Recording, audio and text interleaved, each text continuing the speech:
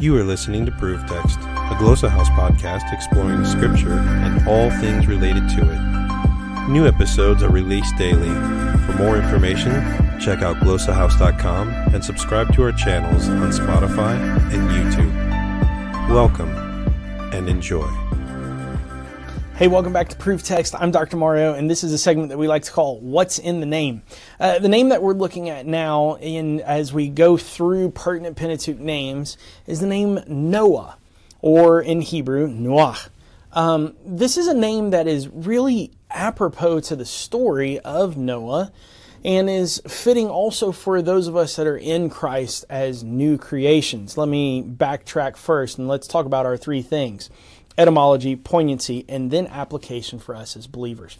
Etymology of Noah's name literally means rest.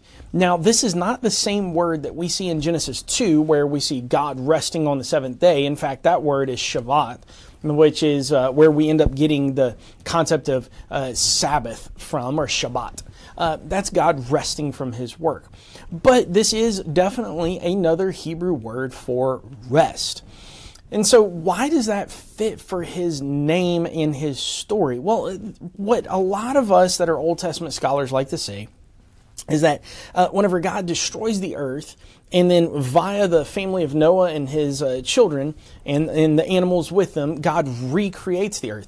So it's a decreation, recreation event is what many people in Old Testament studies would call the story of Noah.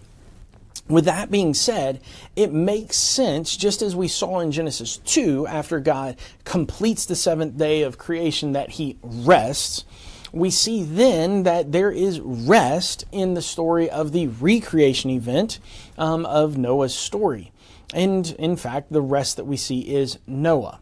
Now, you might look at that and say, that's rather strange that rest is now not an action of God, but rather a man's name in the story. And I would agree with you.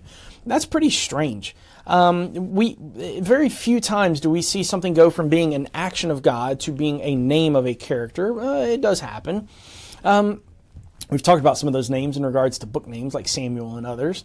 But what we see here in the case is that it's not the same word. It's not Shabbat. It's Ruach. Noach. And the reality of it is that Noah should have been one to perpetuate rest or comfort or peace or whatever way you want to understand the etymology after the flood. There should be peace throughout the world. No longer is it the turmoil that we read about prior to the flood of holy men taking normal women and having, them as their slaves and all these other things happening. Instead, it's now Noah and his sons. His sons should be perpetuating this peace. Noah should be perpetuating this peace and rest. And that's the poignancy of his name to the story. Now, how does that fit for us as New Testament believers?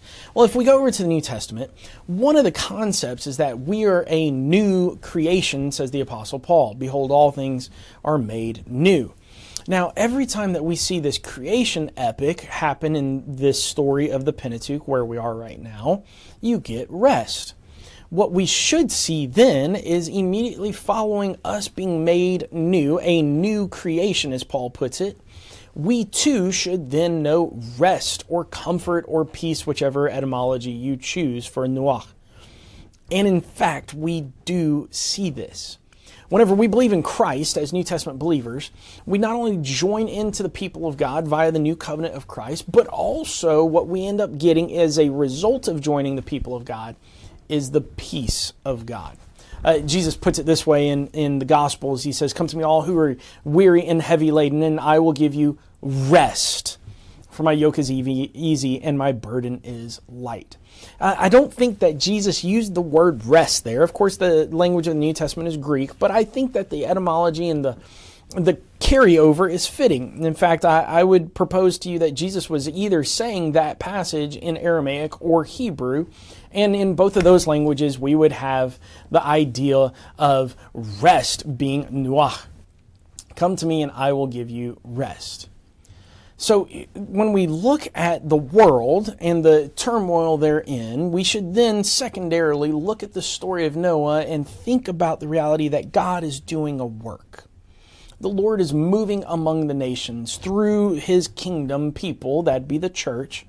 And as a result, we should know peace, just as Noah should have known peace, and we should perpetuate peace, just as Noah and his children should have perpetuated peace throughout the creation. So that's the question for today for our altar call, if you want to put it that way, is one, is your life in turmoil and you need to be made new? I would highly suggest that if you're human, you need to be made new again in Jesus. And then secondarily, if you've been made new again in Christ, have you articulated peace? Do you know peace of the Lord, and do you articulate it to others? Peace I bring to you, Jesus says. May we also be pursuing the peace of all around us, just as Jeremiah pursued the peace of the city in which you dwell. We should also be perpetuators of peace as Noah and his children should be. This is what's in the name for Noah. It's a short one, but I think that we get some irony whenever we then further into his story, because Noah doesn't know this peace. Noah ends up actually finding the bottom of every bottle and goes into debauchery and drunkenness. I would encourage you, if Christ has made you new, don't be filled with wine, but be filled with the Spirit and know the peace of the Lord in your life. Go check out the story of Noah and let me know exactly how this applies in your life and if this helps you out in regards to your preaching, teaching ministry. Y'all be blessed now. I'll see you in the next video. Bye now. Interested in growing your ancient language skills but not sure where to start? Glossa House can help. From illustrated readers and short stories to lexicons and grammars, Glossa House offers a variety of resources for beginning, intermediate, and experienced ancient language learners. Head to glossahouse.com today. Glossa House, language resources for the global community.